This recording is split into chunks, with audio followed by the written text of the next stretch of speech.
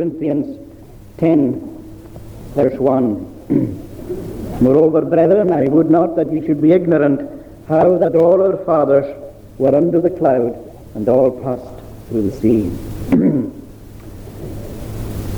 Now, Paul has been writing this letter to the church in Corinth, an exciting church and a difficult church, and Paul was having to defend his own apostleship. And the one thing that Paul loved to do above all else, he couldn't but was preach. He loved to preach. In fact, he says, further back there, he says, woe unto me if I preach not the gospel. But even although Paul was such a great man of God, and I'm sure you would have to say you'd be hard pushed to think of any greater man of God that we know of than the Apostle Paul. He was an extraordinary Christian. The more that you read of his submission and of his humility and of his tremendous zeal for the cause of Christ, the more you realize that this man was a man amongst men. And yet, despite that, Paul is somebody who doesn't take, even although he's somebody obviously as great as you, he doesn't take his salvation for granted. And at the end of the previous chapter, chapter 9, that chapter that we read there, he's showing the importance of running this race. And he's saying that the importance even of him for himself.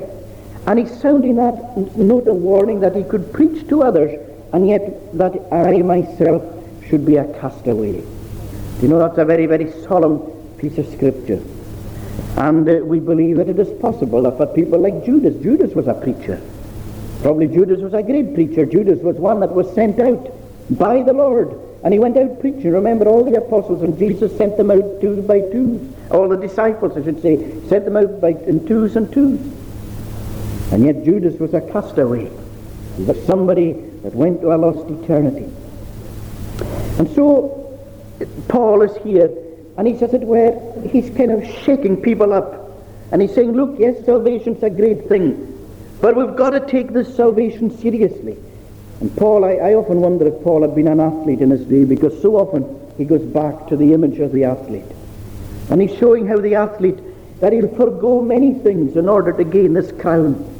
That he'll put aside many things. A few years back ago, Daley Thompson, the decathlon Olympic and world champion, was reckoned by many to be the greatest athlete alive, greatest athlete on the planet. He trained 6 or 7 hours every day of the year. 365 days a year he trained 6 or 7 hours. Christmas Day, New Year's Day, he was out training. He wanted to be the best. He became the best. But in order to do that, he had to sacrifice, I'm sure, virtually everything else in life. And that's really what Paul is saying. That people and it was only for a corruptible crown, it was for gold medals, which will go, which will pass away. And he's saying if athletes will do it for a corruptible crown, how much more should we strive? How much more should we seek in order for this crown that will never perish? And so Paul says we've got to keep going, we've got to keep fighting, we've got to keep persevering. And tonight you are able to say one of the great things. If you tonight are still following the Lord Jesus Christ, you're following him. Why? You're first and foremost, you're following him because his grace is within you. But there's that wonderful verse, those that persevere to the end, the same shall be saved. In other words, will be taken onwards and upwards into glory. And that's one of the great evidences that the work of grace is in your heart, is the fact that you're still going. Isn't it a marvel that you're still following the Lord? Isn't that an evidence of his grace? When you think of all the powers that have tried to suck you, you ever stood by a whirlpool, a powerful one, and seen, as it were, almost a suction, a pool in it. And it's like it's sucking everything that's there down. And you know, the Christian is being sucked all the time. There are satanic forces. There are worldly forces. There are forces of nature within our own being that are trying to destroy the light of faith that's within us. And yet, despite all the powers of darkness being unleashed against us, and there are times that Satan will pull out all the stops, and he'll try to take you down and break you and mar your and spoil your confession and the profession that you made, he'll try and ruin everything.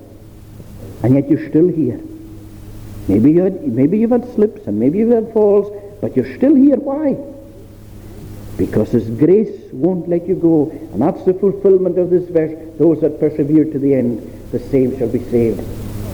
Now, the church in Corinth was some church. It really was an unusual church.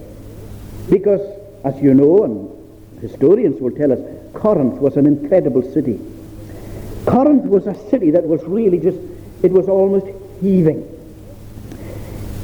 Every immorality, every perversion, every form of idolatry was practiced in Corinth. Anybody who wanted to go and to live life to the edge, anybody who wanted to indulge themselves in all the things that were going in the day, they went to Corinth. It was a city where you could do anything. Any perversion was catered for in Corinth. And really, when you look at it, you would expect that Corinth would be the last city in the whole world that a church would be planted and a church that Christians would be growing up in. Suppose if you were to look almost like a parallel today, it would be like going to, say, the red light district in Amsterdam, that infamous place of prostitution and drug addiction and immorality. And you'd say, boy, you'd never get a church growing up in there. Well, that's what it was like. The very same, that's the kind of place Corinth was. And yet, here's this church, and it's growing up, and there were great Christians in it. But unfortunately in Corinth, and I suppose that's part of the difficulty, they had just come out of all this immorality and idolatry and paganism. And when you read through these epistles, the letters to the church in Corinth, you see that there were all kinds of problems within the church. And in that sense, it's not surprising when we think of their background. As we heard on the Thursday night of the communion, one of the problems was that people were drunk, going to the Lord's table. There were a lot of divisions within the church. Some were going after this person and that person. There were the problems that one Christian was taking another Christian to court. And there were all kinds of problems. And Paul is trying to address all these different things, and he's showing how it is wrong. And in a sense, at this particular part, he's trying, as it were, to shake the church in Corinth and say, look, you've got to get a grip. Even although you've got the wonder of Jesus Christ, and even although it's all so new and so thrilling, just don't take it all for granted. This is serious business. And he says, I'm going to remind you, or I'm going to tell you something about Israel's history. And that's what Paul does. That he says, the Israelites in the wilderness, I want to remind you, he's saying to the church in Corinth, about them. Because at the end of the day, he's saying to the church in Corinth, and he's saying to you and to me, we can't live any old way that we choose. You know, I suppose there's always a tendency within every person to go down one road or another. It's very, very hard to walk that straight line. To swing on the one hand to legalism, to go into the form of extremes of trying to live the letter of the law. That's one danger. It's a danger facing all Christians. And the other extreme is what we call antinomianism, where we look at ourselves above the law, and in other words, anything goes. That we're in grace, and it doesn't matter what we do, it's all right because we're forgiven and pardoned in Jesus Christ. And that is a problem, that it can go into extremes or it can go into lesser forms. And that's why it is so important that we take our Christianity from the Bible and seek by grace to walk in a Christ-like way every day. It's not an easy thing, but we need to go back every day and try to walk following the Lord Jesus. And so Paul is saying to the church in Corinth, the Israelites, they were taken out of Egypt, and my word, he was saying, they had tremendous privileges. They had tremendous blessings. And yet, many of them took these privileges and blessings for granted, and many of them perished in the wilderness. Now tonight I want to look at not all the privileges, but just one of the great privileges that the Israelites had when they came out of Egypt. But before we come just to look at that, may I remind ourselves that privilege always carries responsibility. Privilege is a great thing. It doesn't matter in what level it is. Doesn't matter where privilege stands, privilege always has responsibility with it. And most certainly privilege carries responsibility with regard to the gospel. And Jesus makes that very point. It's a wonderful privilege to sit under the gospel. It's a wonderful privilege to be brought up in a Christian home. A wonderful privilege to have been instructed in the faith since you were knee-high. But you know, there's a great responsibility in it as well. Because the more that we have, the more light that we're given, the more knowledge that we receive, the more that God is going to require of us. And that privilege, if we do not use the privilege, and if we do not accept the blessings that are offered within the privileges, then these privileges at the end of the day will turn round to be a curse and a condemnation to us, where we will go into lostness. The Bible makes that clear. And that's why Jesus said that it will be, on the day of judgment, he said it's going to be far better for Sodom and Gomorrah than it will be for Capernaum. Sodom and Gomorrah didn't have the light. They didn't have the warnings to the same extent. They didn't know in the same way that Capernaum. Jesus was there ministering, fulfilling the word before their very eyes, and yet they were rejecting him. And he was saying, oh Capernaum, he was saying, you don't realize what you're reaping, what you're sowing just now, and the awful harvest you will reap by rejecting me. And so Paul is warning the church in Corinth, and he's warning us as well. So I want us to look at this first great privilege that is here before us with regard to the Israelites, because this is what Paul is doing. He's highlighting some of the privileges that they had in the wilderness. And he says, all our fathers were under the cloud. Now, if you know, and we've often said that the Old Testament was, well, that's been said before, was God's picture book. It was full of illustrations, of symbols, of types.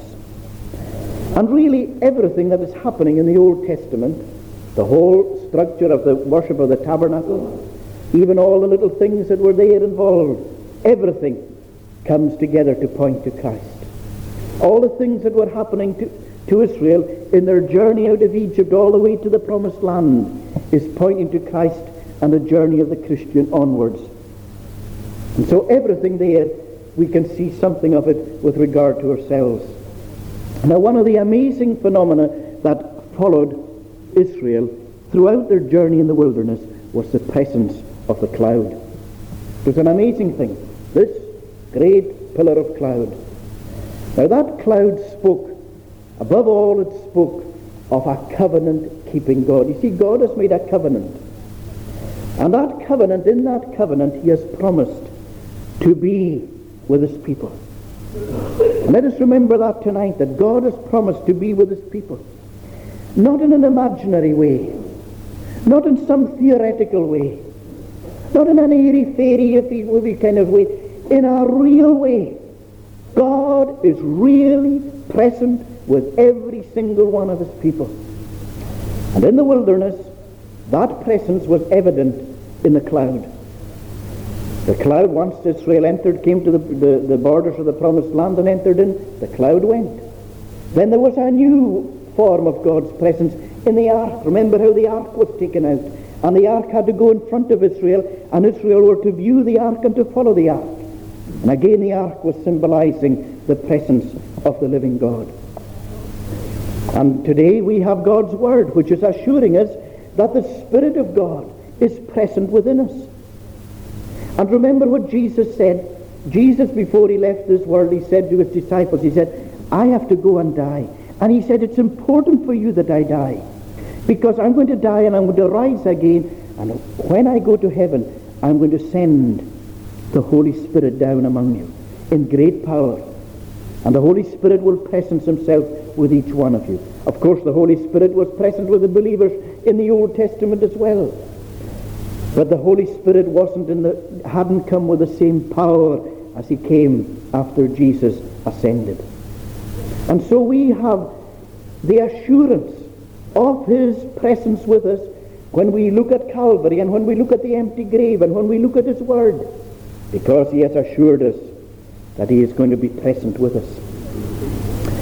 Now, throughout Scripture, the cloud, the forming of clouds, is symbolic of the presence of God. It has always been so. We have it here in the wilderness.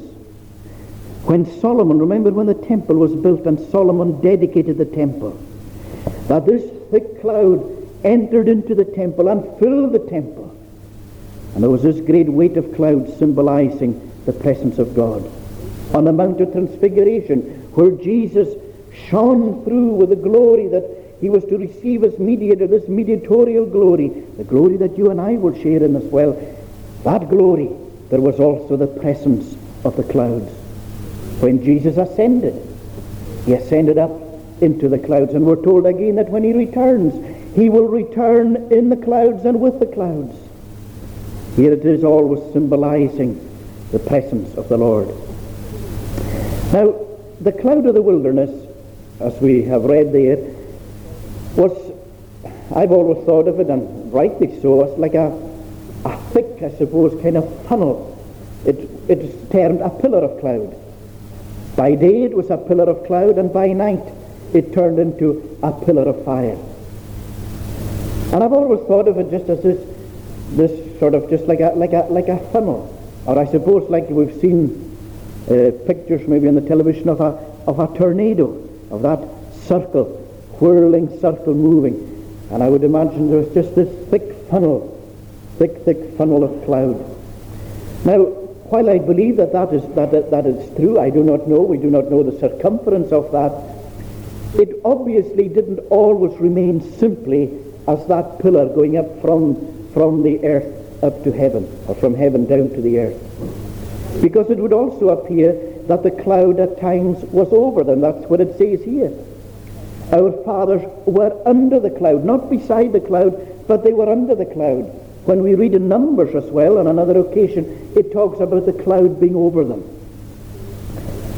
And in this way, as we will look through, we see that the cloud, as it's before them and as it's over them, is speaking about different things about the Lord Jesus Christ. So I want us just to look at 3 or 4 things that the cloud symbolizes. And the first we've already really touched at is that the cloud is a clear representation of Jesus Christ. What is one of the names of Jesus? Emmanuel, God with us. That is one of his covenant names. Emmanuel, God with us. And right from the beginning, Jesus Christ has been present with his people. And that's what he was doing there in the wilderness. Here he was with them throughout this journey. Now, some people have spiritualized here. A lot of people are very keen on spiritualizing things, and they have said that this pillar of cloud was representative of Jesus in his 2 natures. That the pillar of cloud, the one pillar, by day it was cloud, by night it was fire. And Jesus was one person, and yet he had the 2 natures. He was God and he was man, divine nature and human nature. And maybe that is stretching things a wee bit too far, but it's certainly something that it's the sort of thing that people can maybe discuss and talk about, but it is, I mean, we could even go along that road. So here is this pillar. But the second thing that we'd say about the pillar is that the pillar was a guide. The pillar of cloud was the guide to the Israelites. Now, the wilderness was a very, very dangerous place. A very dangerous place to be. There are probably few more threatening places to be than to be out in the wilderness, in the middle of a vast desert.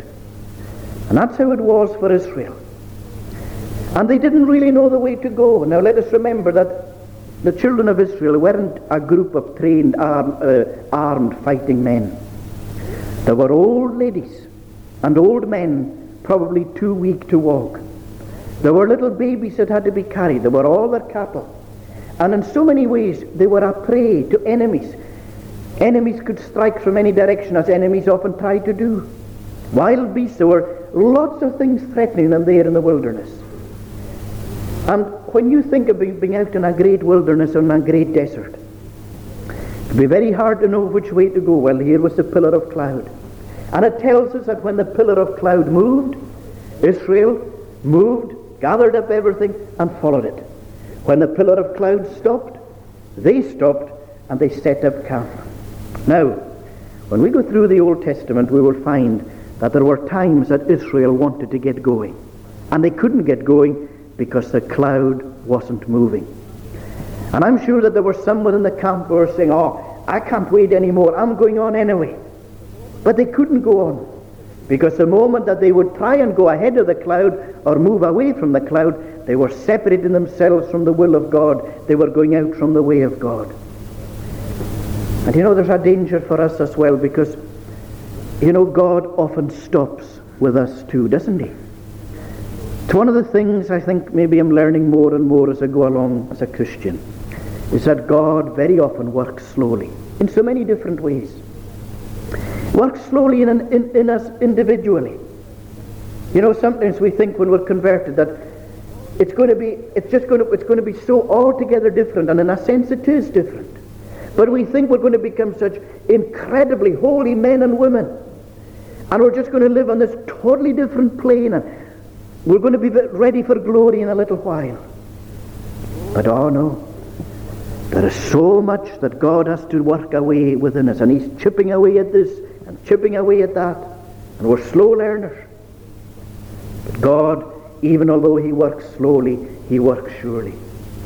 Again, we often see it with prayer.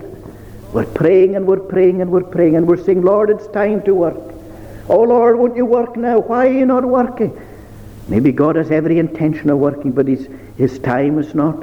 It's not his time yet. Even although it's our time, Jesus was always having to say that to the disciples. He said, "Your time is ready, but my time has not yet come." And so we often find that we're having to wait. And so it's so important that every day that we, again with childlike trust and simplicity, put our hand in the hand of the Savior and say, "Well, Lord, I don't know where I'm to go or what I'm to do. Lord, teach me in the way that I am to go." And there are great promises in the Word of God where he's saying, "I will instruct thee and teach thee in the way that thou wilt go. I will guide thee with mine eye." And our friends, how we need that guidance. Well, in the Old Testament, in the wilderness, God guided them with a pillar of cloud. But the pillar was also to them a light. Every night, there they were out in that great howling wilderness. But as the darkness came, that cloud began to glow, and at night it was a great shining light that shone right throughout the camp, so that everybody had light sufficient to see. And again, that's symbolic of Jesus, because Jesus came into this world, and one of his great declarations was, "I am the light of the world." Into this darkness, into the spiritual darkness and the moral darkness of this world, Jesus shines like a light. But men and women cannot see that they're in darkness, and they cannot see the light of Jesus until he shines into them. And this is very clearly illustrated in the wilderness, because when Israel moved out of Egypt, the cloud went before them.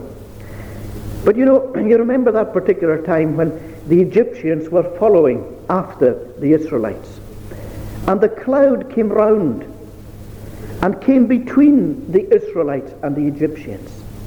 And there they were at night.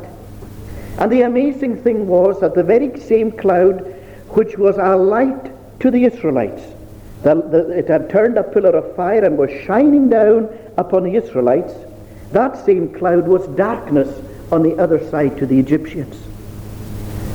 And it's still like that. And that's why there are so many people around and about. And they see Jesus Christ simply as a pillar of cloud. They see him as a pillar of history. They see him as a historical character. But there's nothing glorious or wonderful or spectacular about him. They don't see him as a savior. They just see him as a great character of history, to be alongside the likes of Julius Caesar or like Alexander the Great or some other character from history. But those upon whom Jesus has shone the light, they're able to see the light. And sometimes when we forget that as Christians, we wonder and we say, how is it that they can't see? How is it that these people cannot see? Well, they cannot see because they are still in the darkness like the Egyptians. Even although the light was shining in Israel and they could see, the Egyptians on the other side couldn't see. The cloud was a thick cloud, left like a really thick, dense fog, and they couldn't see anything. And that's how it is spiritually. That's how it is, and that is the reason why so many people remain without Jesus Christ. But the thing about this light, the light that shines in Jesus, is that the more that the light of Jesus shines into us, the more that we're able to see the light that is in him. That's a wonderful thing. But then there's another thing about the cloud, and maybe we've touched on this already. The cloud was there for their protection. As we said there, the cloud came between them and the Egyptians. And it was such a thick cloud that the Egyptians couldn't find their way through. It's like, remember, in the time of the Covenanters, the time great preacher, the godly Alexander Peden, was preaching. And they were there in their little conventicle, in these little almost natural churches where they would be in the hillside. And then one of the guards announced that there were dragoons coming, the soldiers on horseback. And these Covenanters, men and women and boys and girls, gathered there. There was nothing, they had nothing. And Peden knew that they were done for. Remember how he prayed to the Lord, and he said, Lord, there's nothing that we can do. But he said, spread your covering over us. Spread your covering over us. And as he prayed, a thick mist began to descend. And it was so thick that the Covenanters couldn't move themselves. But the dragoons became hopelessly lost. And you and I know there's nothing like nothing for disorientating you, for making you lose your bearings, like being out in a thick mist. If you're out in the moor in a mist, it is incredibly easy to lose your bearings, to lose your direction. And that's what happened to these Covenanters and the dragoons. And here we see that the Lord, he spread a covering over the Israelites. He was there to protect them. And we have that beautiful picture again in the Bible of the Lord spreading his wings around them. It's a beautiful picture. The everlasting wings. Now we know that God doesn't have wings. But he uses images so that we can understand the way that he deals with us. And there's Jesus himself. He was weeping over Jerusalem. And he says, oh, Jerusalem, Jerusalem, he said, how often I would have gathered you. As a hen gathers her chicks. Have you seen the hen gathering the little chicks to herself? And she takes them in, and you know, when they're right in there under the mother and under her wings, and there's not even a little foot sticking out, not even a little beak, you wouldn't know they were there at all. And it's such a secure place, isn't it? A place of protection, a place of warmth, a place of security, a place of love. And that's what the Lord is doing for us and offering to us. And that's the same Lord tonight. Just as he covered and spread the mantle over them in the wilderness, and spread his mantle over Alexander Peden and the Covenanters, he is spreading his wings over you and over me tonight in Jesus Christ. That's why the Word of God says, no weapon that is formed against you shall prosper. That is why the Lord says, who shall lay anything to the charge of God's elect? That's why the apostle, under inspiration of God, says, that he says, I am persuaded, he said, that neither death nor life, nor angels, nor principalities, nor powers, nor things present, nor things to come, nothing, he said, in other words, nothing in heaven, earth, or under the earth is able to separate you or sever you from the love of God in Christ Jesus. Isn't that wonderful? What security. And finally, the last thing, again, this cloud, it sheltered them from the intense heat in the wilderness. Remember, they were in a burning hot desert. They had come up from the Red Sea. The temperatures there in the height of the summer would be, I'm sure, up 130. That is hot. 120, 130. Boiling hot. In the intensity of that heat. That's why it's saying here that they were under the cloud. And I'm sure there that this cloud was there to shelter them from the heat.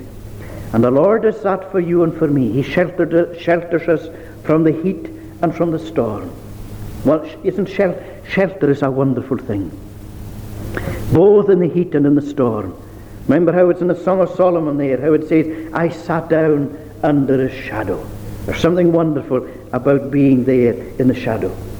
And as we go through the different trials and the difficulties, and sometimes we say, Lord, this is too much for me to bear, the Lord will come over and he will cover us.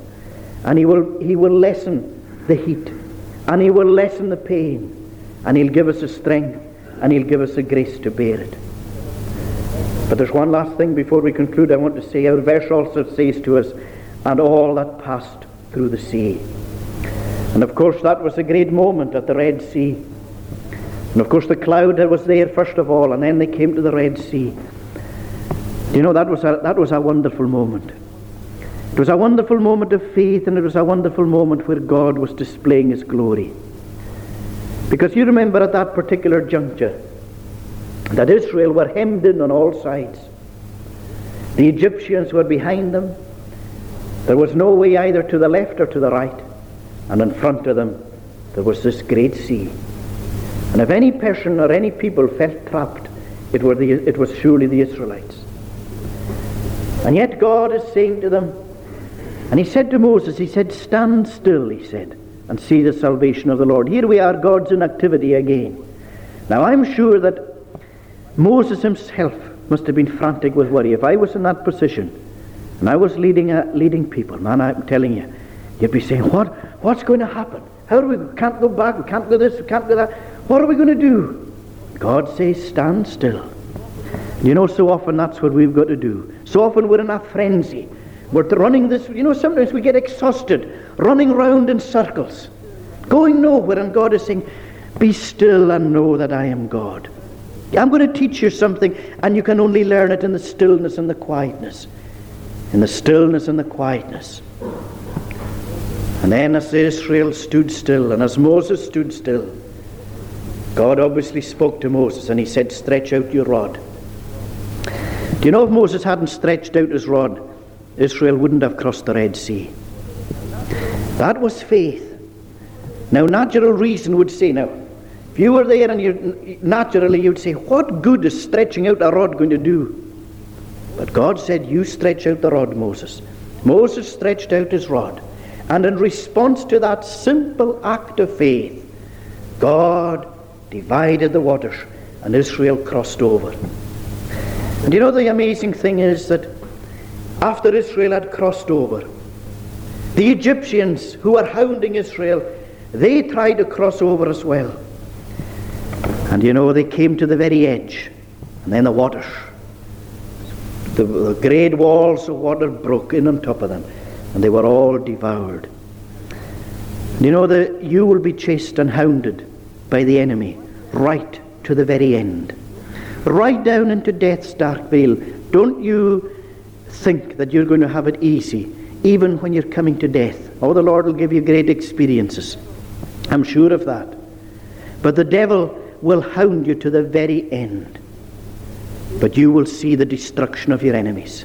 Israel, on the banks there, they looked down and they saw these people who had been their persecutors and their enemies for years, and they saw them being destroyed. And you, friends, when you are being transported to glory, into the spiritual realms, you will see, as you leave this world, your eyes will be open to see things that you couldn't see here. And these enemies that bayed for your blood, you will see them, but you will also see their destruction. What a wonderful thing. A simple act of faith. And God is looking to you and to me tonight to trust him implicitly. Are you daring to trust the Lord? Let us pray. O Lord, our God, we pray that thou wilt give us this faith to trust thee implicitly. That we may, maybe tonight, there's somebody here and they're facing their own particular Red Sea. Well, here's the word that God spoke to Moses. He said, go forward. Go forward. After he had first said, stand still, he then said, go forward. Oh, well, Lord, we pray that if there's anybody here tonight who has never taken that step, that they may go to the Lord, as we were talking about this morning, like the little baby with the outstretched arms who cannot lift herself, but yet lifts the hands to thee to be lifted. We pray, Lord, that they will do that tonight. Lift their hands to thee, that thou wilt lift them up and take them to thyself. Bless each one of us, we pray. Guide us with thy wisdom and with thy counsel, and give us thy grace. Make straight our path. Make our way easy, we would pray of thee, Lord. Pardon our sin for Jesus' sake. Amen.